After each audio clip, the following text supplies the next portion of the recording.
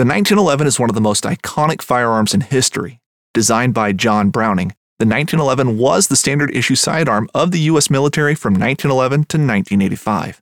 While Colt produced the original, almost every major firearm company has produced its own version. It's wildly revered for its reliability, crisp trigger, and is still a favorite for all types of shooters.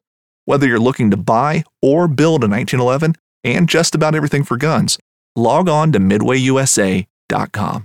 This upcoming concert season will be all about the boots, and Tecovas is your stop for the best in Western style. Tecovas has seasonal and limited edition offerings this spring and summer, including men's and women's boots, apparel, hats, bags, and more. All Tecovas boots are made by hand in a time-honored tradition with timeless styles that are always on trend. And Tecovas has first wear comfort with little to no break-in period. It's hard to find this level of comfort paired with this level of style.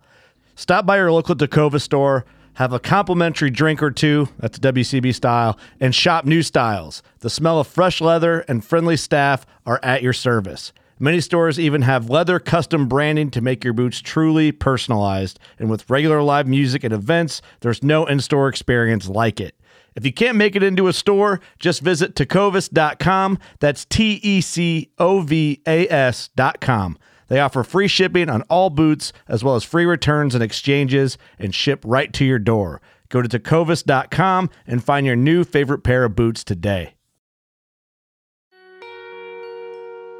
So we worked with anybody from the top superstars like Shania Twain, Dixie Chicks, Faith Hill, Tim McGraw. We had Rock Acts Train, John Mayer, Kings of Leon, on and on. And then of course you need to work with the baby acts too, because you're hoping that they'll grow. So we had the whole spectrum of tours. We were booking the little clubs way on up to the major venues, arenas and stuff like that.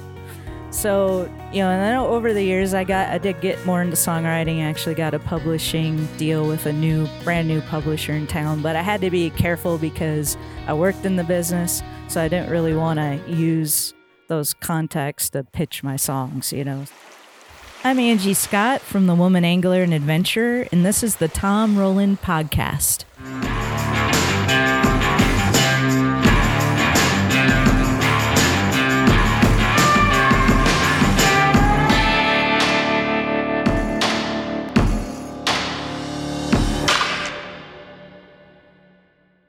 Hey, everybody. Welcome to the podcast today.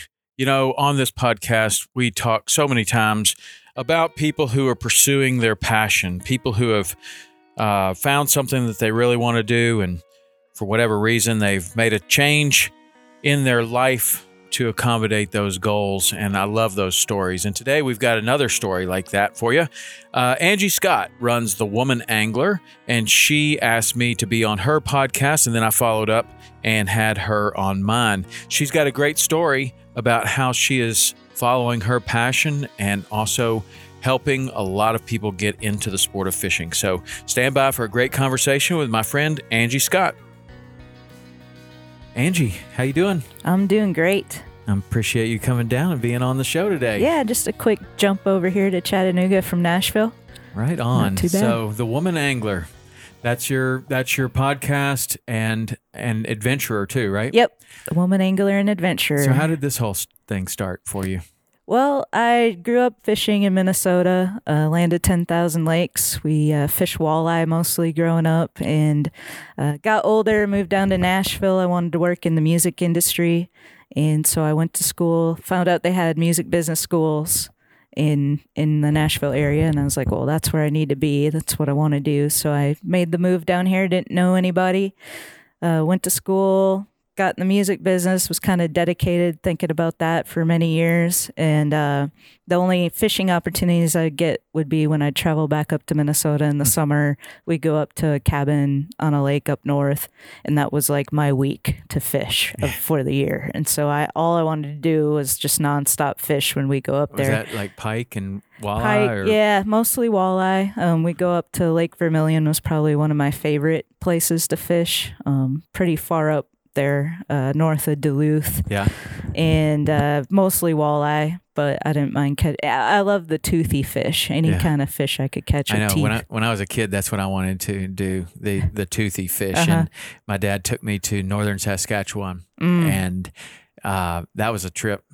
Every fish had teeth. Like we caught northerns, we caught lake trout, walleye, grayling. Okay, I guess that's probably it. But yeah, I like the teeth. Yeah, that's cool.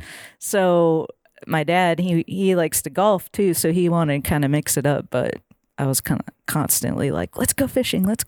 So I would just fish off the dock if they went and did something else, But anyway, over the years, I kind of started thinking about, there's opportunities in Nashville for fishing. There's Old Hickory Lake, which is actually where the world record walleye was caught. And then there's Percy Priest Lake, which unfortunately doesn't have any walleye, but still a pretty good fishery for catfish and bass and bluegill and stuff. So I started taking advantage of that from the shore. I would go out bank fishing. I found some spots I liked and started doing that more and more. And as I advanced in my career, I kind of got to the point where I was like, why don't I buy a boat? So I started looking into boats. I was maybe thinking about getting like a tracker, something, deep V boat, what I grew up fishing in. And one day, ad came across my Facebook for these small pontoons. I was like, that's an interesting idea. They were really well equipped for fishing. They had live wells and rod holders and all that. And the smaller size, I was like, maybe that I could make that in my price range. So I started investigating it and found out, emailed with the company. I said, this is kind of the price range I'm looking at. I expected they were going to laugh at me because I hadn't in my head that pontoons are like super expensive. Right. And they came back and said, yeah, we can totally work with that. So I actually went to the Nashville Boat Show, ordered my boat, kind of customized it how I wanted. It was a Quest pontoon. And I was thinking far enough ahead. I'm like, I really love fishing. I might want to do guiding or charters one day.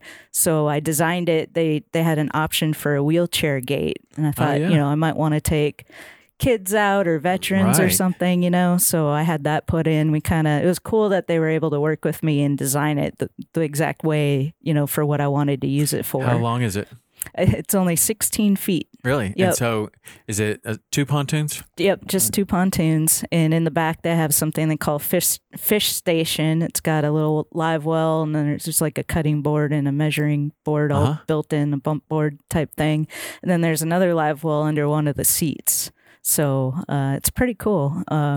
And so once I got that, it was kind of like game on. My obsession came back and I was out all the time. If I wasn't fishing, I was out on the lake writing songs with friends. And so it was cool that I got the pontoon because it was so much more versatile than a deep V boat would have been. The biggest bass I've ever caught in my entire life was off a pontoon. Actually, probably the 5 biggest bass I've ever caught in my life was off a pontoon boat. Cool. Yeah. And, so many times you don't need anything but you just need to be in that location, right? And then pontoon boat's super comfortable, like in a lot of situations. And sounds great. Yeah. Like for that area. So are you still working the same boat? Well, so I kept my relationship up with them and started the podcast out of my love for fishing in the outdoors. I actually had done a songwriting podcast before through my work in the music industry and stuff. And I've written songs over the years. I had one actually recorded a couple of years ago, which is cool. Not by a big artist or anything like that, but it was cool to, you can go on iTunes or Spotify and download it. What's it called? It's called One Day at a Time by Ricky Lee. Okay. He's from Pennsylvania, but he did a great job. Turned out awesome. So it's fun to hear that. But over the years, I, kept up my relationship with them. Like I said, started the podcast. That's kind of slowly been growing. And a couple of years ago, I guess it was last year at the boat show, I knew the guys from Quest were coming into town. And I said, hey, let's go to lunch. And started telling them all my ideas. I got my captain's license now, and I'm been doing some charters out on the lake, just kind of more recreational cruises, not really fishing guide stuff. But I was telling them all my ideas, like I could get some songwriters out, we can do some videos and some cool stuff on the boat. And they're like, we need to get you a demo boat. And I said, yeah, that sounds like a great idea. Let's do that.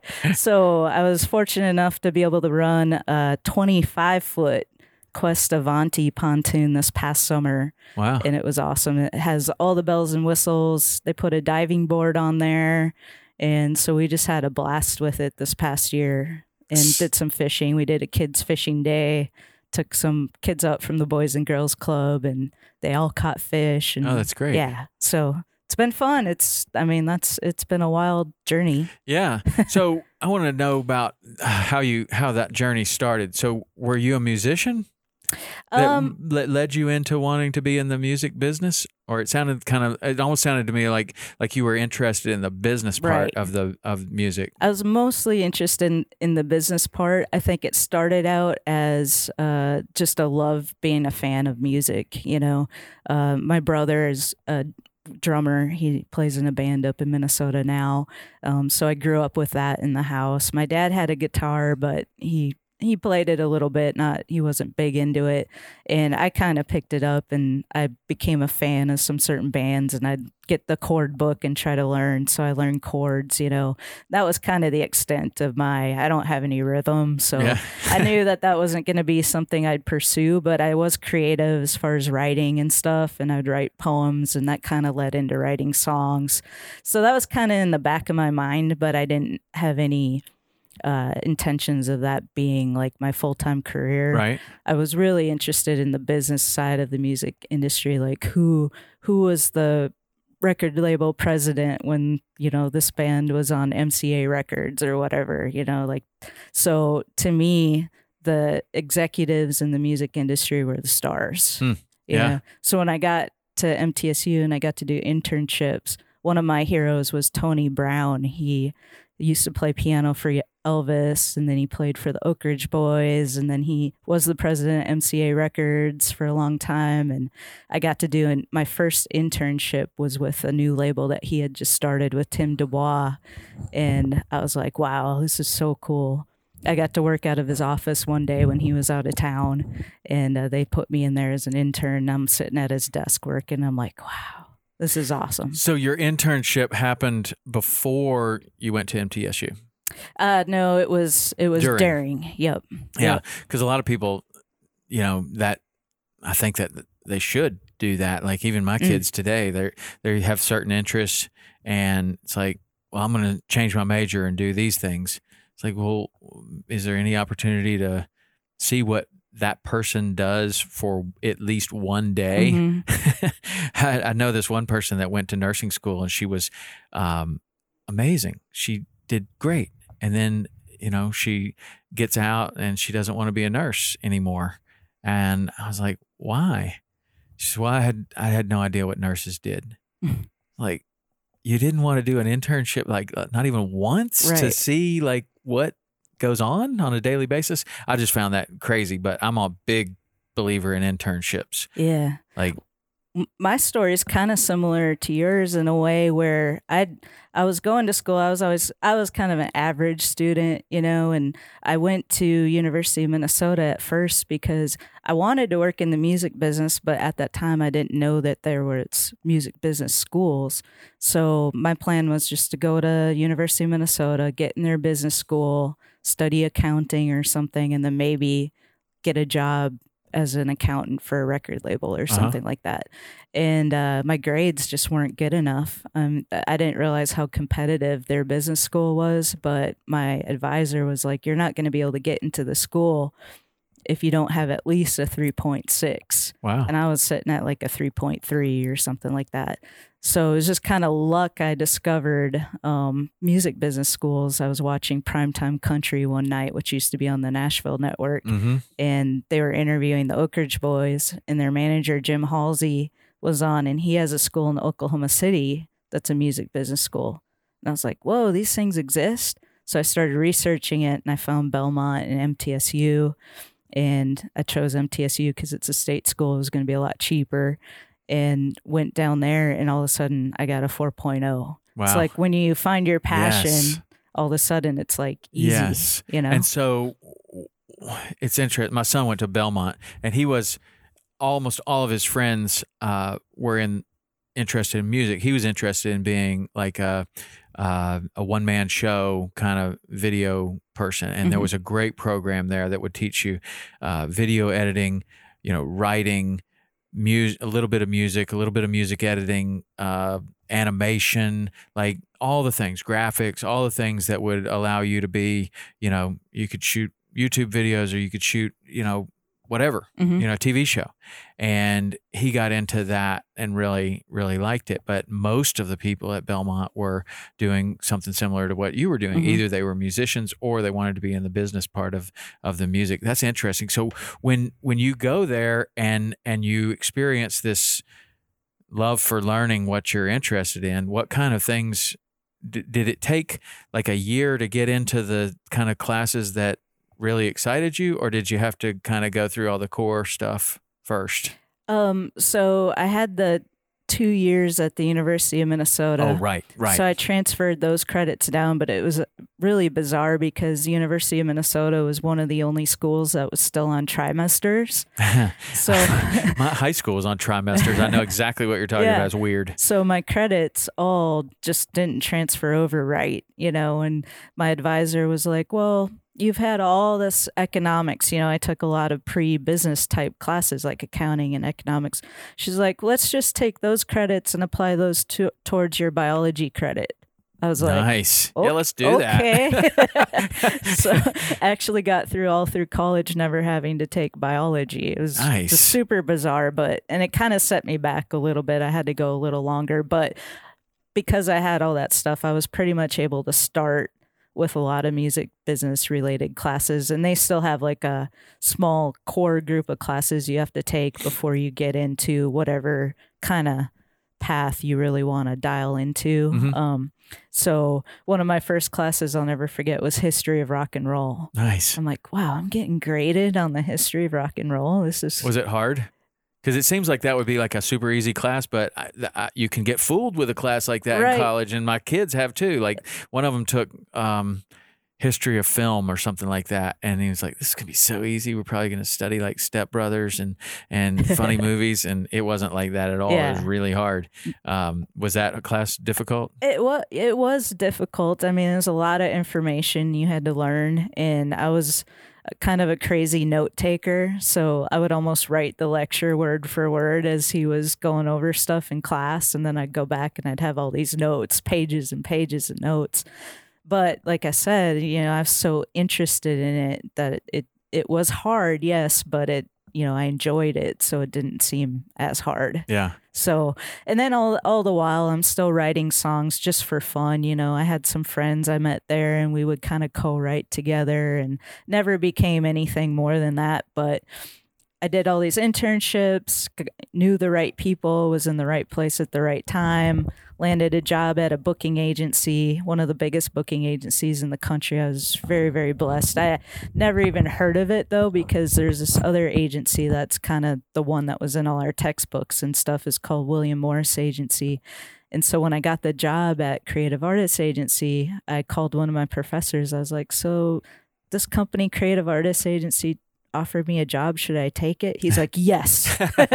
I'm like, okay. That's a good one. Yeah. So I called him the next day, said, I'll take it. And I was there for 16 years. So what do you do as a booking agency? Well, I worked in the contracts department, and then there's agents that actually book the shows. So they route tours for artists. They, do the deals with the venue or the promoters. So we worked with anybody from the top superstars like Shania Twain, Dixie Chicks, Faith Hill, Tim McGraw. We had rock acts, Train, John Mayer, Kings of Leon, on and on. And then we, of course, you need to work with the baby acts too, because you're hoping that they'll grow. So we had the whole spectrum of tours. We were booking the little clubs way on up to the major venues, arenas and stuff like that. How did you see in 16 years, how did you see the music business change? It's growing, especially in Nashville. You know, obviously it's a lot more rock. You know, people are moving here from California and New York and stuff and realizing what a dynamic city Nashville and dynamic music industry scene it is now.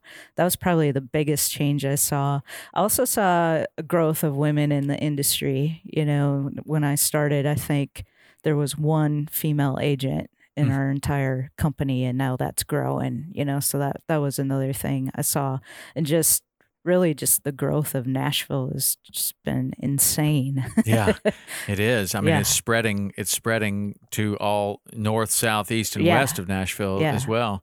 Yeah, I told you my wife grew up in Nashville, and I've seen it change a lot. Yeah, I mean, in the 20 years I've been there, it's almost unrecognizable now. Even Music Row, they've torn down a lot of the historic buildings, and they're putting in these huge high-rise office complexes and condos and apartments and hotels, and it's crazy. Yeah. Last time I went to Nashville, I saw about 8 cranes. As I looked over the city, there were just these cranes everywhere building another high-rise. Like that. Yeah. Yeah. So, you know, and then over the years, I did get more into songwriting. I actually got a publishing deal with a brand new publisher in town, but I had to be careful because I worked in the business, so I didn't really want to use those contacts to pitch my songs, you know, so I felt kind of handicapped. Taboo or what? Yeah. I mean, bad form. Yeah, kind of. I think so. I don't know. And maybe we were talking earlier about self-promotion and how it's hard to promote yourself, but maybe it's part of that too. But I kind of had to rely on song pluggers that worked for the publisher to pitch my stuff. And songwriting in Nashville is very, very difficult. It's very political. It's who you write with and who they've gotten songs recorded with before, almost more than how good the song actually is. And you really need to be in it day in, day out. And I just didn't have, obviously I work full time too, but I didn't have that dedication or the courage to take that leap to do it. Yeah. So anyway, fishing, you know, with the boat, buying the boat, starting the podcast, it's become a bigger and bigger thing. And I could kind of see my position where I was working evolving, and I could kind of see it probably wasn't going to be around for forever, the way that the business was changing, technology and things like that. Yeah, that's what I'm interested in. I mean, like, what did you see the writing? How did you see the writing on the wall? Like, things are changing. Yeah. Well, they developed this new software program that was really going to automate a lot of things and a lot of things that I had my hands in. And so I could see over time, I was kind of helping develop this software, you know. I'm kind of digging my own grave here, but you know, I also was lucky enough I'd done it long enough that I knew that wasn't really where my heart was anymore. And so I didn't really mind helping. Right. And I could see it, you know, and that's one of the big reasons I started the podcast, because I could see that happening, and I wanted to build something that maybe not necessarily I could fall back on, but something that I could start working toward building something else, you know. So podcast, how long ago was that? Just about 2 years ago. Yeah, and you said that you had a podcast on songwriting at one point? Yeah, at one point I was a co-host on a podcast about songwriting. Was that before? Okay, so did that one have some success, and you kind of saw what podcasting was all about and wanted to do that, or what? Why was it podcasting?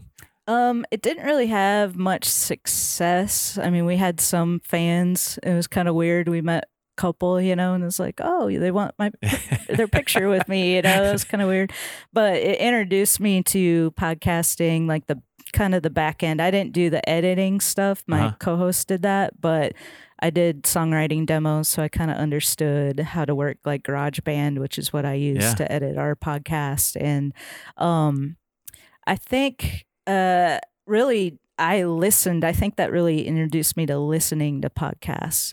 So I listened to a lot of podcasts, a lot of marketing podcasts, business podcasts. So one of them that I really love to listen to is Smart Passive Income. I don't know that one. Pat Flynn. Okay. And he started a podcasting kind of 101 type thing. So I was like, that's an interesting idea. And so I was like, I would love to have some sort of passive income, which podcasting is really a lot of work. So it's not really passive income. But he talked about how beneficial podcasts can be. And he had this whole system on how to learn how to do it from beginning to end. And I just said, this could be really interesting. What would I do it on? Well, what's my biggest passion right now? It's fishing, Nice. know. So I actually started a podcast. Initially, it was called "It Pays to Fish," and I was featuring people who make a living in the fishing industry in all different aspects. And I tried to think outside the box, so not just your typical fishing guides or tournament anglers. I had some of my first guests was Casey Scott, who does all the artwork. Okay, for Hook. I don't know if he still does, but at the time, and not wearing any at this current moment, but yes, I do. There, and I did a guy who started an app called Fish Donkey, which is a new way to run fishing tournaments without having to take your fish to the weigh-in. Just things like that. I was trying to think outside the box. And then one of the interviews I did was with this lady up in Wisconsin who runs this group called Wisconsin Women Fish. It's this huge group of women that are just super diehard, passionate about fishing. They do a fish camp every year. This last year they had 70 women come. And when I interviewed her, that's when I kind of got the most interaction, the most downloads, the most excitement.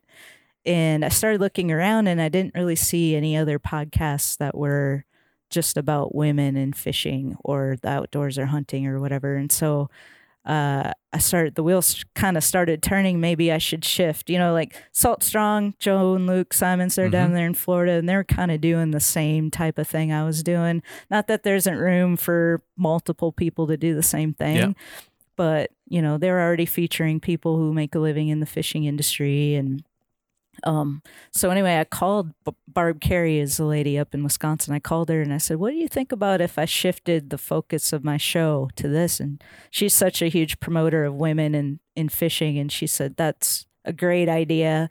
I don't think you should just limit it to fishing. So that's why I added the and adventure.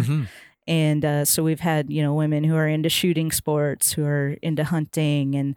But we tend to do a lot of fishing related stuff just because that's my main passion, but anyway, so I made that shift. And then a few episodes into that, she called me up and said, would you like a partner on the show? She did a radio show up there and was kind of getting away from that, but she still wanted an outlet for all the great stories that she can gather throughout her travels and adventures and stuff. And I said, yes. Yeah. Cause I was still working full time at that time. And, I could only put out one episode every other week. I mean, that was already stretching me to the limits to do that. And so bringing her on was a huge help. And so we were able to start doing a weekly podcast. And how do you do that? Are you in two different locations? Yeah, most of the time. She's up in Wisconsin. We've kind of evolved, gotten better over the years. When we first started, over the year, I guess I should say, when we first started, so I used Skype. I was already using that to do all my interviews, and I have a little recorder on there, and all my guests would be over the phone. So when I started doing shows with her, she would be on the phone as well. So it would be me with the mic and kind of the studio setup, and then a guest and her, and we would do interviews that way. Nice. Now she's got the Skype set up as well with the microphone and everything. So we're both connected that way. And then sometimes we have a guest who also has Skype, and that's awesome. Kind of sounds better, but now that I'm doing this full time, I've been doing a lot of traveling, and we've been able to do a lot of stuff in person, which has been cool. Yeah, that's great. Yeah, I think the in-person ones are definitely better. Yeah, I agree.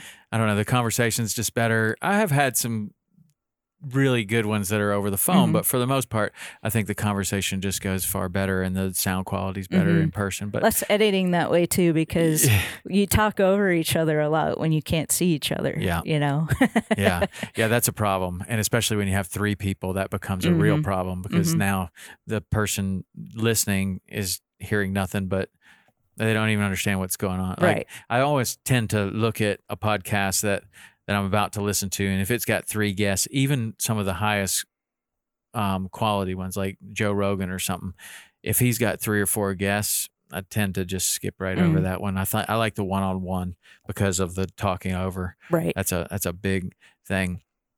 So what do you think the status of women in fishing is today?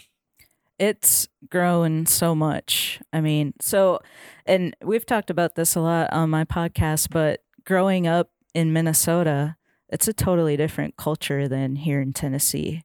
Up there, it's families, moms, dads, kids going out fishing all the time. It's just, there's so many lakes, so many fishing opportunities. It's just a part of the culture. Mm-hmm. And so there's a lot more independent women up there now because they've had all this experience with their husbands or dads, growing up, going out all the time. So you'll see a lot more than I see in Nashville, women out there in the boat by themselves fishing or with their kids or whatever, and the high school fishing thing is really big up there. It's with bass fishing, it's becoming more popular down in the South as well. But me being on Percy Priest Lake, when I look out, I almost never see a woman by herself. If I do see a woman, it's with her husband, and that's even rare. It's mostly just guys all the time. And so I felt kind of isolated being out there by myself, the only woman, not knowing any other women who are into fishing. Now through the podcast, I'm starting to uncover more and more. We just did a live podcast at the Nashville Boat Show and featured women from the Middle Tennessee area who they fish. A lot of them fish competitively on the Lady Bass Anglers Association tournament scene. And so now I'm finding more and more, but it's still way different than it is up north. And so I'd like to see that change. Yeah. And it's a culture thing, I think. Yeah. It could be. I don't know. You and I just did your podcast before this, which was fun. Thank you for having me. Yeah, thanks for being on. And in that you referred to fishing as the great equalizer, which I had never really heard that before, but you're exactly right. Like, I see no reason why women wouldn't embrace fishing, but yet maybe it is a cultural thing. Why is it, do you think, that just it's a male dominated sport for the most part? I mean, maybe just over history, because it, even with catch and release and handling the fish with respect and all that, it's still a blood sport at the end of the day. So, and it's, maybe men went out and fished to provide for the family and that type of thing. And it's just kind of evolved over the years. I think a lot of women are still intimidated to get into it. This is a lot that, especially if you're using a boat, you got to learn how to back a trailer down the ramp. If you don't have a mentor or somebody to take you under their wing and show you all that stuff, to just go out on your own and learn it, it's a little bit intimidating, especially when you look around and all it is men everywhere, Yeah. Seems like that's a great opportunity, like to be that mentor. Oh yeah. Like, is that part of your mission or your vision for the future? Definitely. Yeah. And what we're doing on our show is sharing stories of women who have overcome that barrier, whether they did find a mentor or some of them learned on their own. We just had an episode with this captain down in Florida. She fishes the Crystal River. Her name's Captain Stacy Horak, and that's her story. She used to go out with her husband every now and then, but she was never into fishing. He loved to fish, but never caught anything. And if they did catch something, it was like a catfish or something, And but her 11-year-old daughter really loved being out on the boat, and said, when they got divorced, her daughter said, the worst thing about this is we're never going to get to go out on the boat again. And her mom said, why? And she said, because women can't drive boats. And she said, well, why do you think women can't drive boats? And she said, well, I've never seen one. So like that next week, she went out and bought found a good deal on a used G3 and went to the ramp at midnight, practiced backing it down the ramp like 50 sometimes, went out the next day and took her daughter out, and her daughter was with her actually when she was practicing too. And they went out a couple more times, caught a 9.5 pound bass. And then it was like all over after that. Now she's a captain. She takes people out guiding, and so just stories like that. We have a couple mottos on our show, and one is, if she can do it, I can do it. So that is one of the missions of our show, is to share those stories and hopefully inspire other women to give it a try. Mm-hmm. But we would like to get into more education and hands-on stuff. We have a new episode now. It's 5 Minute Friday, where we share tips. We did one on trailer maintenance, the importance of checking your wheel bearings and knowing how to properly load a trailer, and weight distribution, stuff like that. But we would love to do more hands-on stuff. Yeah, it would seem like it would be wide open for like a weekend kind of thing, to where you figure out like what are the main things that are keeping women from being in this sport, like backing a trailer. Okay. Mm-hmm. So number 1, we're going to learn how to back a trailer. Number 2, we're going to whatever the next, most challenging or most intimidating kind of thing. Seems like there would be like an opportunity for like a weekend seminar mm-hmm. that you could just. And there are some, they're popping up in different regions and stuff. And Barb, my co-host, like I mentioned, she has that Wisconsin Women Fish group. They just did an Ice Fishing 101 this past weekend, where a bunch of ladies came out. They showed them the basics of ice fishing. And so there's opportunities like that, with the podcast being really a global platform, mm-hmm. but, a national platform where we're reaching people in Florida, in the Midwest, and, all over. It would be cool to figure out a way to travel around and do some, regional or local events. I think you could definitely do that. Mm-hmm. I mean, there are lots of podcasts that are going around now and doing these live events and selling out big mm-hmm. theaters and all kinds of stuff. I don't know. My feeling is that as Twitter, Instagram, these short little pieces of information become more popular, then there's a longing for more of a in-person, longer form mm-hmm. kind of thing. And so it seems like with the popularity of that, you also see rising the popularity of these in-person events. Yep. And I think that that seems like a really good opportunity with the women.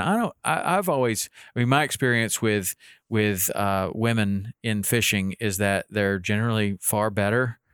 Like if you take, for example, I told you about When a River Runs Through It came out. Mm-hmm. When I first started guiding, and we had this huge influx of people, and they were every shape and size, every country, everybody wanted to fish after that. And so you'd have a family, or you'd have a couple that would come, and the dude thinks he knows everything. And then you could just say, okay, let's go through the casting lesson. Almost immediately, the woman could cast better than the guy. And then she always listened more, and she always caught more fish. Mm-hmm. Like always. It was, if I could bet on it, it would be like, okay, money's right there. Mm-hmm. Definitely. Almost every single time. And I just kind of, it made me kind of wonder, like, I wonder what it is. Like, why is it, even on a guiding kind of thing, that women don't gravitate to it? But I don't know. A lot do. I've taken tons of women fishing. And then even during that time, we had three women guides in the outfit, because it grew from 6 to 29, and 3 of those were women, and they had a great clientele. In fact, even what was his name? Perkins from Orvis, Lee Perkins.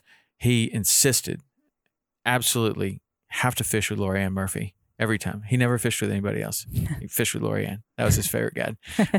So that she was fantastic. But I don't see any reason that, except for, there's intimidation from everyone. I mean, like backing a trailer in front of a bunch of people is pretty intimidating for anyone. Like that, but that seems like something that is really easy to overcome. Right. Especially with the technology now. My truck's got this little thing that you turn. Do you use that at all? No, I don't haven't. use it either. But you're supposed to put this sticker on your trailer and your sticker on your bumper, and it can tell. I don't know. You turn it just like you're turning a steering wheel. Like you got to do the steering wheel backwards, but you turn this thing. I haven't tried it yet, but they're starting to put all this stuff in vehicles, which makes it easier for anyone to back a trailer, which I'm all in favor for, because when people are terrible at backing a trailer, it's not fun for anyone. Right.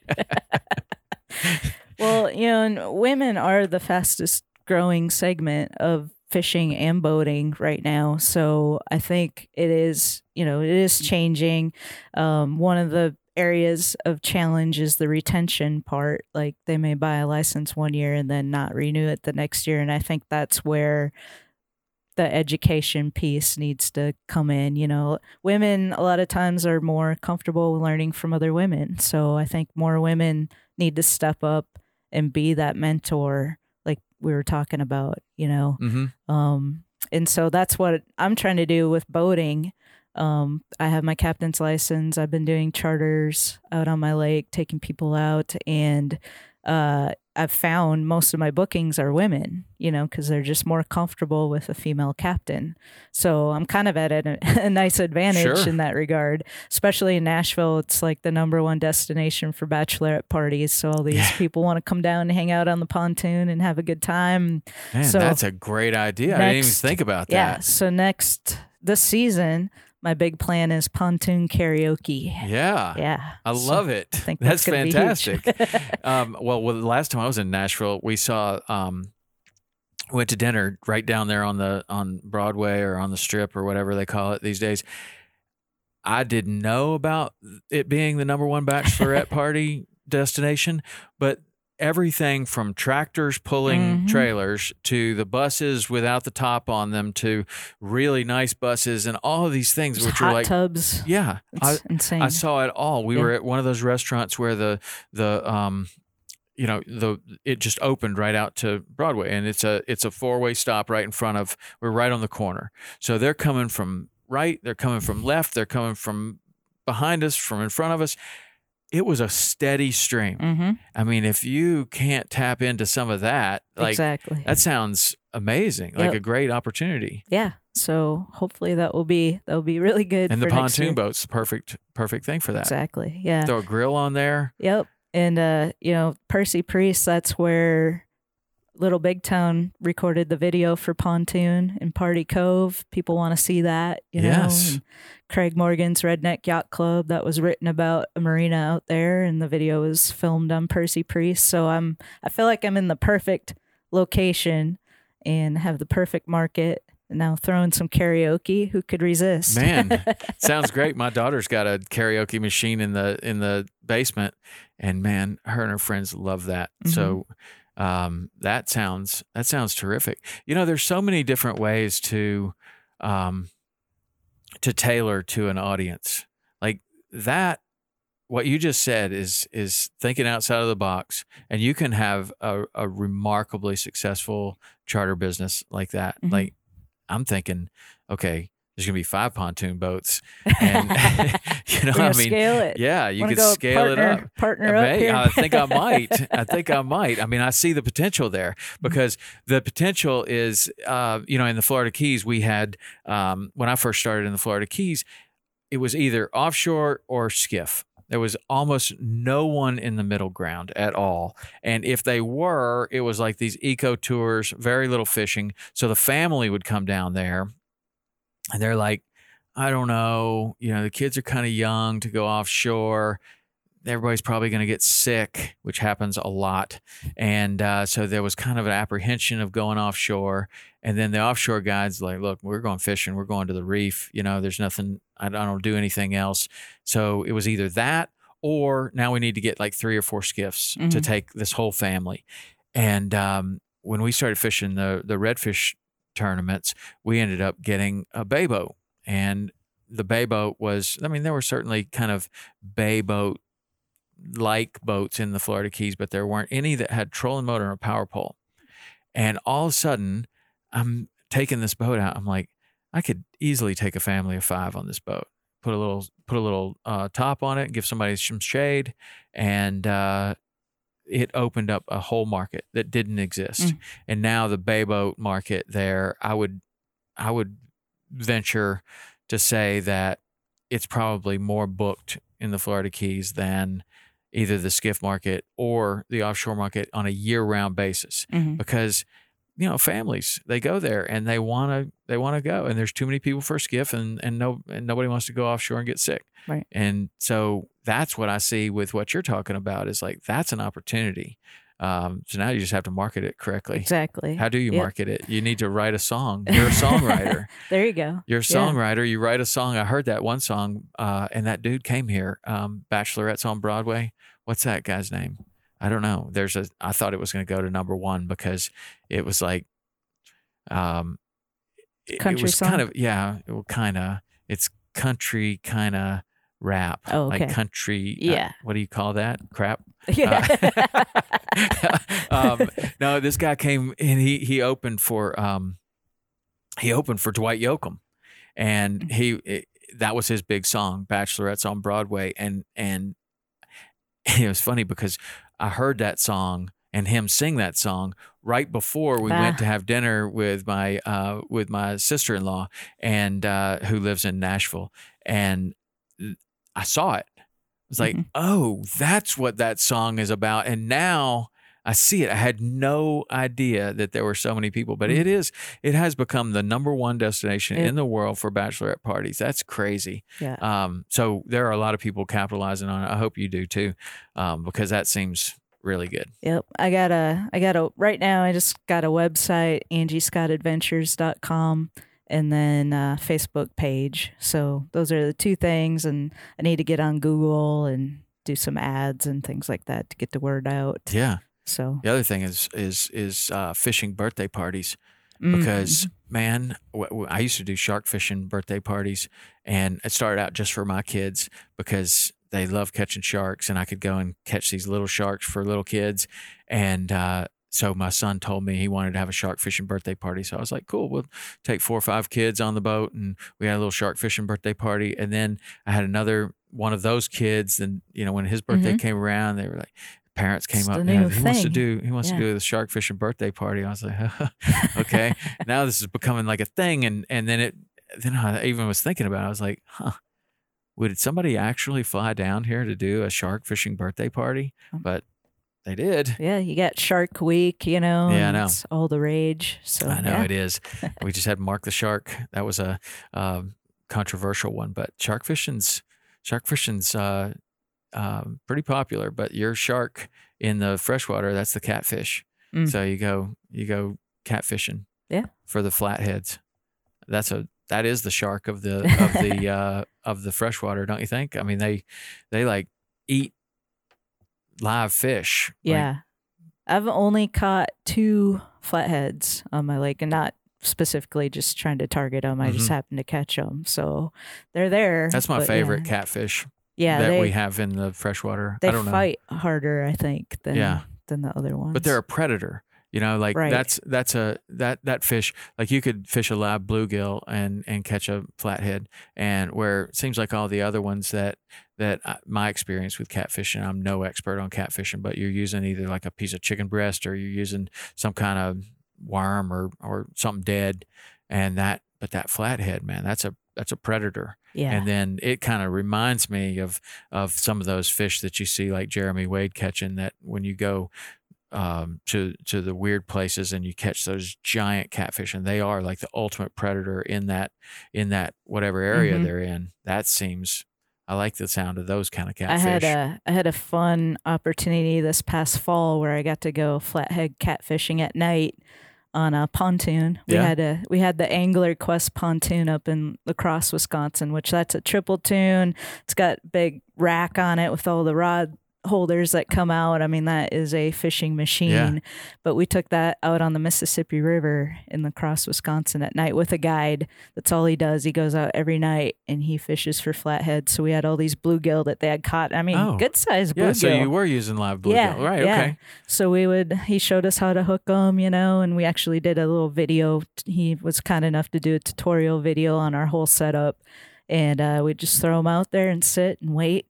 And then, that line starts going and then it's on. How big were they? That night we only caught one, I think. I mean, it's not usually like a one after another. It can be, but it's kind of like you wait for a while, but it was pretty big, good size flathead catfish. Nice. We had another lady that was out with us, so we let her reel it in. It's just an older lady and she had a blast. Right on. But it was kind of cool because we were in an urban setting right there on the Mississippi. Downtown La Crosse was kind of right near us, and we were sitting there and it was really entertaining because there was like this high-speed police chase going on land. It was like watching live PD while we were fishing. It was cool. Well, if you're only going to catch one fish, a police chase helps out. Yeah, the guide's over there going, yes. I wish we'd brought some popcorn, sit there and watch the whole thing because it was a foot chase and they had the dogs out and they were yelling at the guy. And yeah, it was crazy. Front row seat for cops. Exactly.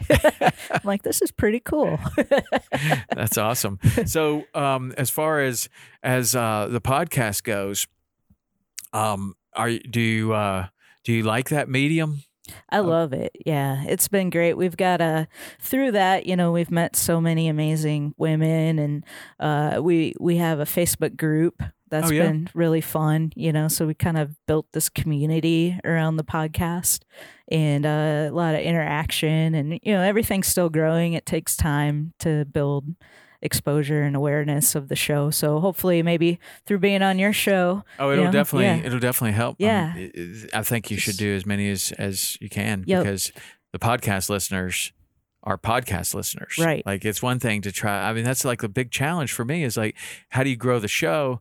Well, mostly you need to expose it to people that are already listening to podcasts. Right. And it seems like being on other podcasts seems to be the best way because those people are already interested in it. It's like a Netflix show. You're advertising to somebody that doesn't have Netflix. Like it doesn't seem to make sense. But I think that being on the other podcasts will definitely help. Yep. And I've found too, and I don't know if you've seen this, but it almost seems like people that are into fishing and the outdoors are kind of just now starting to discover podcasts. Like they're not the core audience that was already listening to podcasts, you know? So it's kind of a newer thing.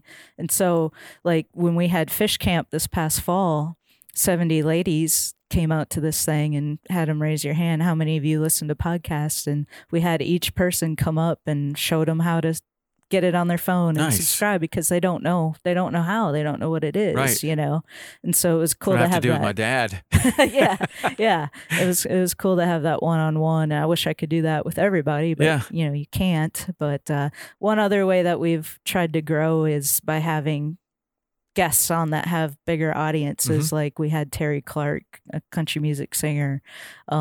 We've got a couple big ones in the works that I hope work out. I don't want to say anything to jinx it, but those types of things help too. And absolutely. I mean, one big guest can.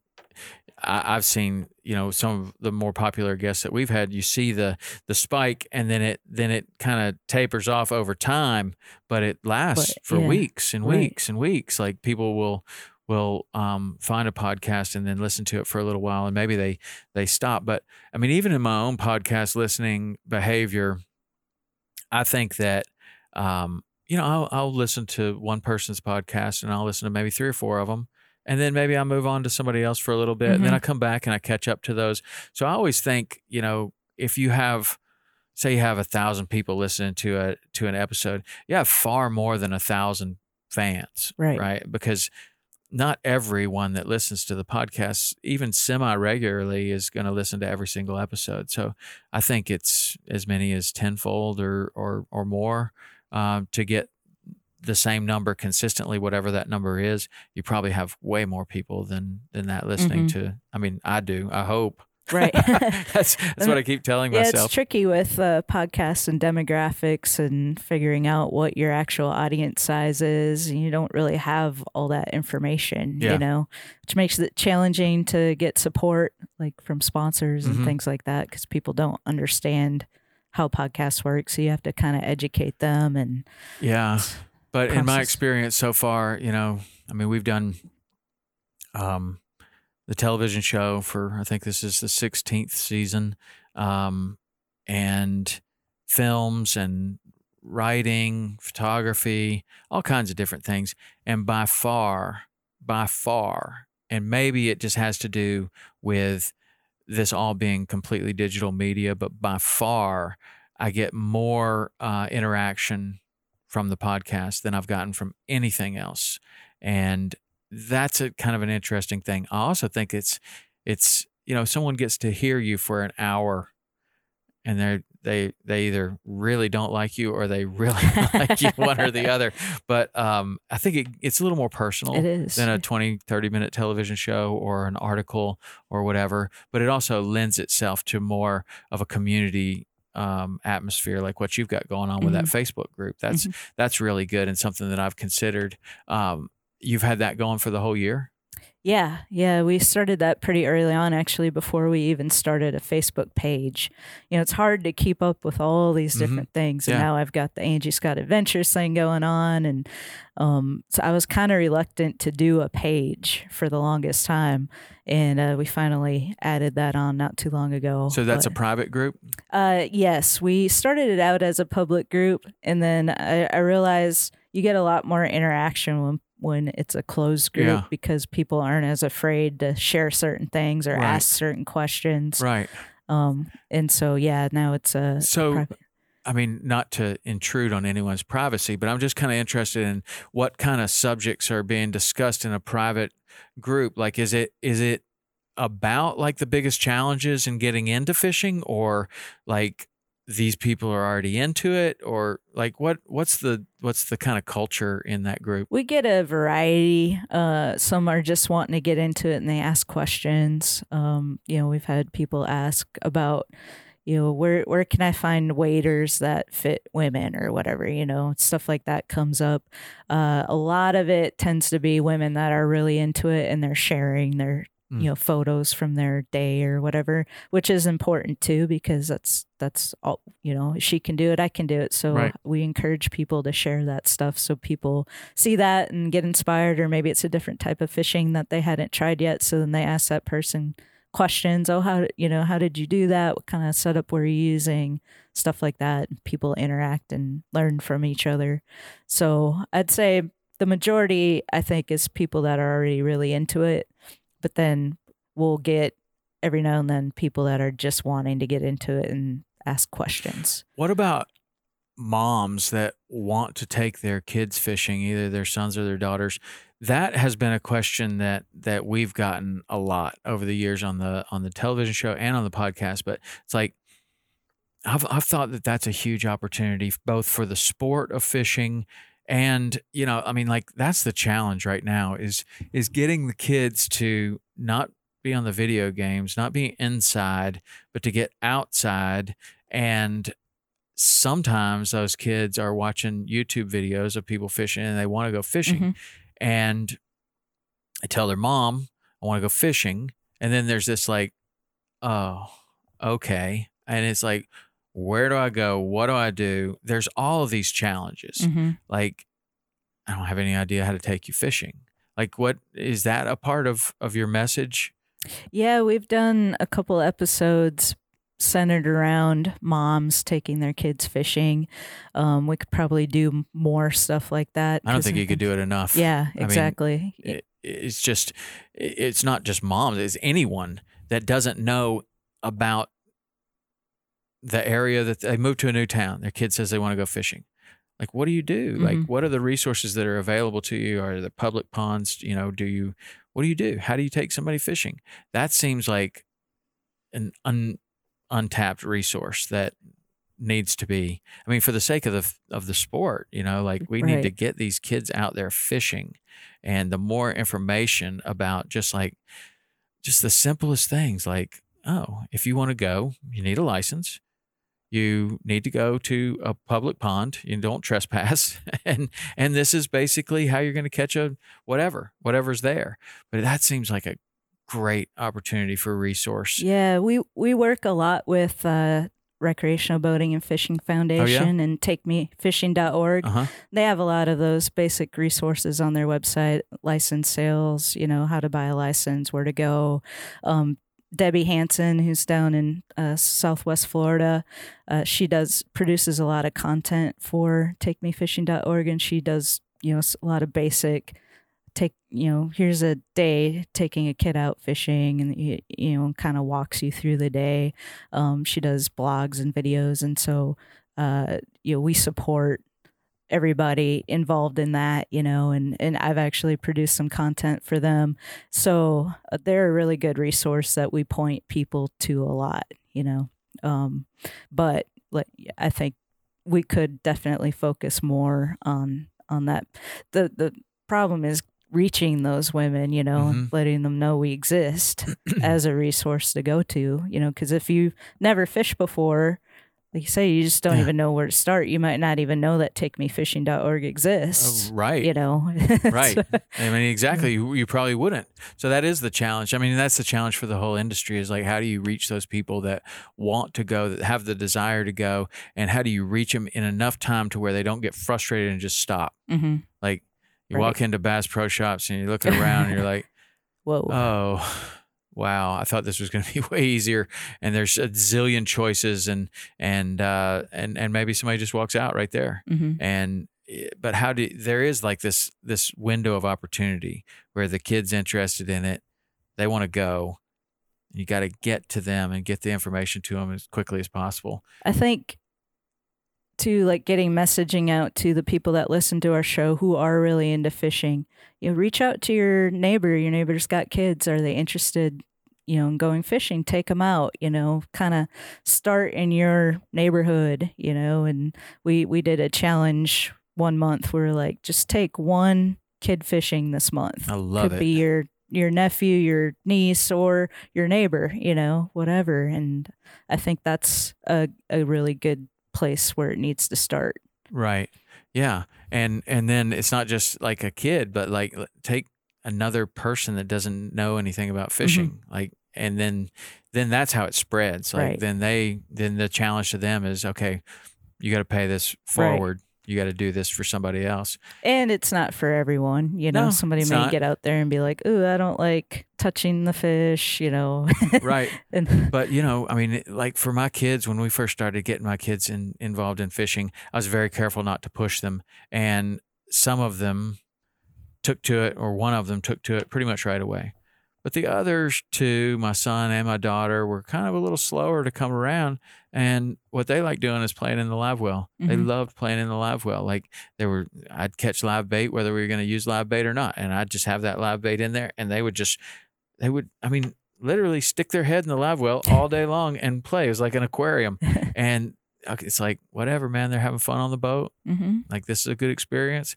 And you know what? Sooner or later, they start picking up a rod after a while. But it's like you don't have to. I think that's a message too that I like to get out there, is like, you don't have to just be super hardcore about fishing. Like, there's this whole experience that fishing offers, which is a day outside rather than on the couch playing video games. Right. And I think everybody right now can benefit from that, because there's a lot of sitting on the couch playing video games. Yep. Yeah. So where do you see this taking you? Well, we would really love to get to the point where we can actually travel around, like I talked about earlier. It'd be super fun to meet these women in their own environments on location, maybe have an experience with them, do some video, do a podcast episode, and then maybe in conjunction with that, we could do some kind of community events as we travel around. I think that would be kind of my ultimate dream with it. Yeah. And as long as I can pay the bills and make it work that way, that would be awesome. That sounds great. I just love spreading my passion for fishing and boating too. I mean, if these charters I'm doing out on the lake, if we're not necessarily fishing, if people want to fish, great. But I just love being on the water. And so if I can share my passion for boating with other people, I have an opportunity where I might be able to become some type of instructor, which would be really cool. Good way to put my captain's license to use. You know, I'm all about it. So it's kind of like you have these plans, but you don't really know how they're going to come to fruition, you know? And so I'm just kind of along for the ride and staying open to opportunities as they come about. And it's been pretty exciting so far. So I'm pretty open to anything. I don't want to lock myself into one thing, because I've found it just always becomes something I couldn't even have imagined. So there's a term for that I've heard, and when you were explaining that, I was thinking of it. And it's there's ready, aim, fire. But then this other term is ready, fire, aim, to where you've gotten ready, you've fired, you're taking off, and now you kind of adjust your course as you see to whatever, either the path of the least resistance or the path of the most acceptance or the path of the most success, or however you choose to decide that destination. I think that you're on a great path. It seems really cool. And I think that, if there's anything that we can do to help you, because what you're doing, getting new people into the sport of fishing, that's a big part of what we believe in. Mm-hmm. Yeah. I'm just going to keep on keeping on, see where all this leads. Right on. All right. Well, let us know if we can help you. All right. How does everyone find all of your resources? Well, the podcast is at thewomanangler.com. And we're also on Facebook and Instagram, and we've got the group. So if you want to join the group, by all means, we love growing that community. And then for my charters in Nashville, if you're going to be coming to Nashville, check it out, AngieScottAdventures.com. Right on. Bachelorette parties. Here we come. Yeah. We're going to have 6 boats over there before you know it.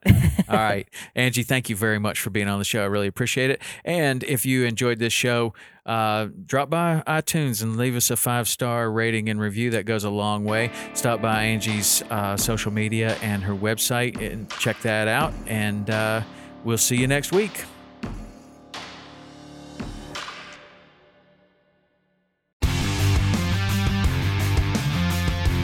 On Mondays, head offshore with Captain Scott Walker and Steve Roger for breathtaking deep-sea adventures. Coming to me. Double. He's jumping. Oh! Look at that belly. Don't miss Mondays with Into the Blue. Brought to you by Academy Sports and Outdoors from 7 to 10 p.m. Eastern. Tell a few fish stories along the way. On Waypoint TV, the destination for outdoor entertainment. A life that has the stories to back it. A life to be proud of. It's a Winchester life. Yeah, baby. 6'8" Western. Oh, mule deer, baby, right there. Tune in every Tuesday at 7 p.m. Eastern on Waypoint TV.